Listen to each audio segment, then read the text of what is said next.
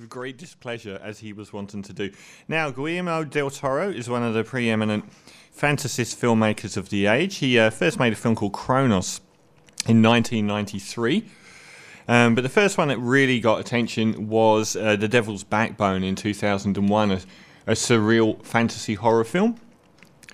And from then on, he actually made a bigger splash for himself with Hellboy and Hellboy 2, which were really good and very sort of dramatic and interesting to look at, and great mythology and all of this. But really, he set his stall with Pans Labyrinth in 2006, one of the great films of the last 20 years, unrivaled in his filmography. But since then, he's done a couple, like Pacific Rim, which was a monster movie, which is a sequel coming out soon, which I'm assuming he's not involved with. He was actually caught up for many years as the director of The Hobbit. And I think he worked on that with Peter Jackson for about 6 years. And he would have been wonderful, especially considering how flat and awful those films actually ended up being. And a lot of his work was used in the movies. But in the end, he gave up. He said he couldn't justify, being away that long, multi-year periods. And Peter Jackson was caught up in his, I think, legal stush with the movie studios over the Lord of the Rings trilogy. So he never ended up, sadly, being the director. But he also made Crimson Peak a couple of years ago, which was good, but a sort of haunted house film. But it wasn't great. But he's returned with The Shape of Water, which is leading the charge at the moment. It's sort of gone up and down between 3 billboards, Call Me By Your Name, and The Shape of Water, which are the 3 main contenders for the majority of the awards. Shape of Water's nominated, I think, for 13 Oscars, and is leading the pack on that score. And it's a fantasy film set in the Cold War, sort of 1950s, late 50s, I would imagine, in America. And it stars Sally Hawkins, a loved British actress whose performance in Happy Go Lucky, I think, won a Cannes Best Actress, and is a tour de force. And she's brilliant. She's a fantastic actress, and it's so good to see her getting such prominence now. She stars as a cleaner who is also mute. And she has one major friend in Octavia Spencer, who's a cleaner as well. And they work in a facility which is a home, sort of like top secret, semi-scientific, semi-military facility. And they spend their nights cleaning and being abused. And one night, Michael Shannon, who's basically a security, in inverted commas, kind of MI6 sort of CIA operative-y guy, with a very intemperate disposition, he turns up with this creature that they've captured from the Amazon, which is a human-shaped amphibian reptile thing. And during the course of the next few days, they royally mistreat this creature, trying to find out its secrets. It lives underwater, but it's also able to live on the land. The local tribes in the Amazon worship it as a god. And the military wants to know what's going on. All the while, Michael Stolberg, who turns up again, he was in Call Me By Your Name as well, as a scientist, but also a double agent working for the Russians. And they're all sort of weighing up what to do with this beast. And the whole time, the mute Sally Hawkins character forms a relationship, a bond with this character. And the obvious parallel there is that neither of them can speak. And they have this sort of growing fondness for each other. And her only other friend is Richard Jenkins, who is a gay advertising executive kind of guy. And he lives in the same apartment building as Sally does, and they both sort of hang out watching movies with show tunes in and the like. And very quickly it becomes apparent that the military has decided to dissect this creature. And by this stage, Sally Hawkins has fallen in love. They've had this interspecies love attraction together, and she decides to set off and rescue it. Now, what is it like? Is it a masterpiece, a flat-out masterpiece, like a lot of people are saying, and like the awards season is saying? Not quite, I'm afraid. There's an awful lot to love here. Del Toro is stunning as a visual conceptual artist, and he doesn't disappoint here. It's lovely to look at, and the performance of Sally Hawkins in the lead role is better than the performance of Frances McDormand in Three Billboards. She really does deserve Best Actress. She doesn't say a word throughout the film, obviously, and neither does her love interest. And I thought it was kind of interesting because this parades itself almost as a family movie. But if you actually peel back the layers, there's some pretty extreme stuff. The opening scene is Sally Hawkins naked masturbating in a bath. And it's not the only time either. And there's an interspecies love affair where they physically consummate their relationship. There's some reasonably gory violence as well, and swearing, and Michael Shannon's character gets through a whole cavalcade of very, very nasty behaviour on his own. I think I really like films that have the wonder of cinema about them. And this does have that wonder of cinema. You know, you kind of watch it in a little bit of awe.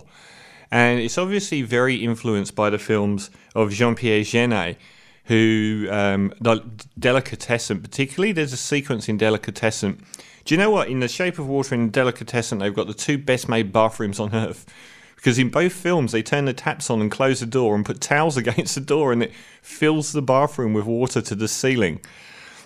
And they're obviously doing it as a tribute. And the other Jean-Pierre Jeunet film that it really, really is obviously paying tribute is Amélie, which sometimes it's, you know, you can definitely see parallels between the sort of idealised wonder of Sally Hawkins in the way she looks at the world and the character of Amélie as well.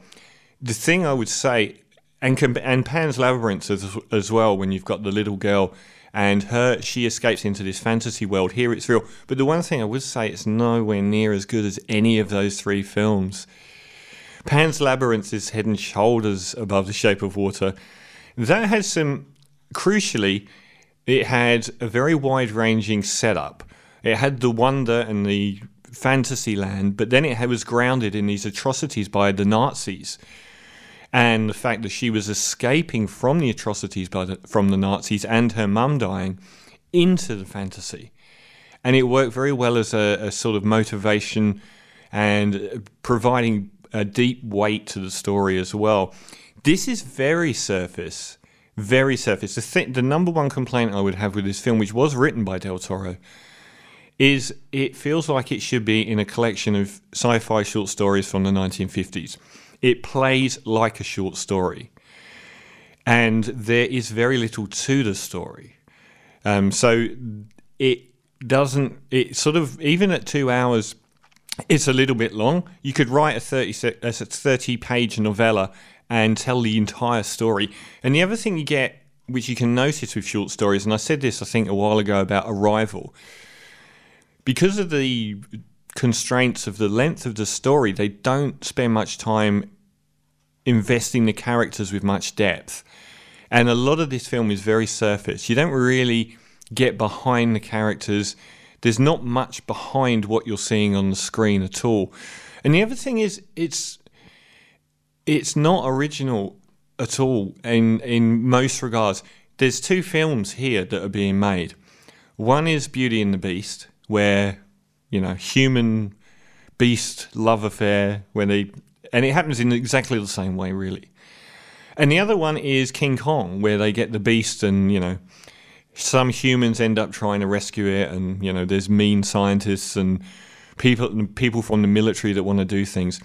But we have seen those films remade over and over again. There must be dozens of films that either occupy the King Kong slant or they occupy the Beauty and the Beast slant. And there's nothing outside of those two stories that this adds. It's a distillation of sort of like the main themes. So I think as well, I think the awards for the acting in this are a little bit much. I thought Richard Jenkins, who's up for Best Supporting Actor Oscar, who you would recognise in a heartbeat, he's been in so many films and TV shows. I thought he was a bit cloying, a bit too earnest. And also, the other Oscar nominee here, Octavia Spencer, I didn't think her performance was that good. I thought she kind of just tried to inhibit the housemaid from Gone with the Wind, who was brilliant and who did win an Oscar, deservedly so. But She's just kind of stereotyped like that. I don't think she gives a particularly good performance. I think she's been brilliant in other films, but not so much here. And that's kind of annoying because the one really standout character next to Sally Hawkins is a brilliant performance by Michael Shannon. Happily, he's finally got a decent movie and not some Man of Steel Superman style film where he's just completely wasted. Here he's given acres to chew and he chews them, and he's a horrible man. And he's really good. And he should have got the supporting actor nomination. Sally Hawkins is a divinity. She occupies every moment. You barely leave her. And it's really well put together, but it's a very slight film. And it is quite a surface level film. So I don't agree that it should win much, really. But I do think Sally Hawkins will walk... Well, Frances McDormand is the favourite to win Best Actress, but it should be Sally Hawkins. So I hope there's a bit of a push there. It definitely doesn't deserve to win Best Picture.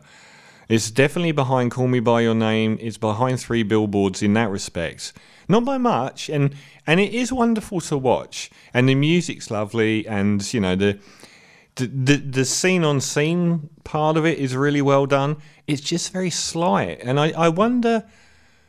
if he wrote it, why he wrote a short story to turn into a 2-hour movie and didn't, pad it out a lot more? Because there's lots of themes here that really about sex, about nudity, about, what constitutes being a person and how we treat them, and the forgotten people in the margins at night cleaning up after you and, their lives. But it doesn't go deep enough into anything, really.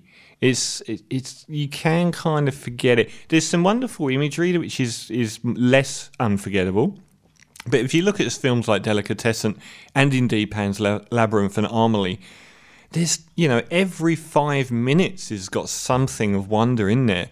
And this is fairly ordinary. So it's definitely worth watching. It definitely is. And it's a lot racier than you probably think it's going to be.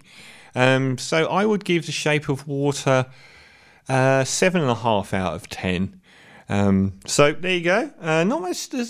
It's a surprisingly slight film. I think they could have pushed the boat and pushed a lot of what we were thinking. You sort of, in your head, you sort of get that there's symbolism here, but it just is. It's fleeting all the time, and it just sort of recedes as soon as you've thought about it. So there you go. Shape of Water, 7.5 out of 10. And also, I'll be reviewing Molly's Game a little bit later on in the show. Now, The Fall were a great album band and used to come back with a different slant every time they made an album, but they were also a brilliant singles.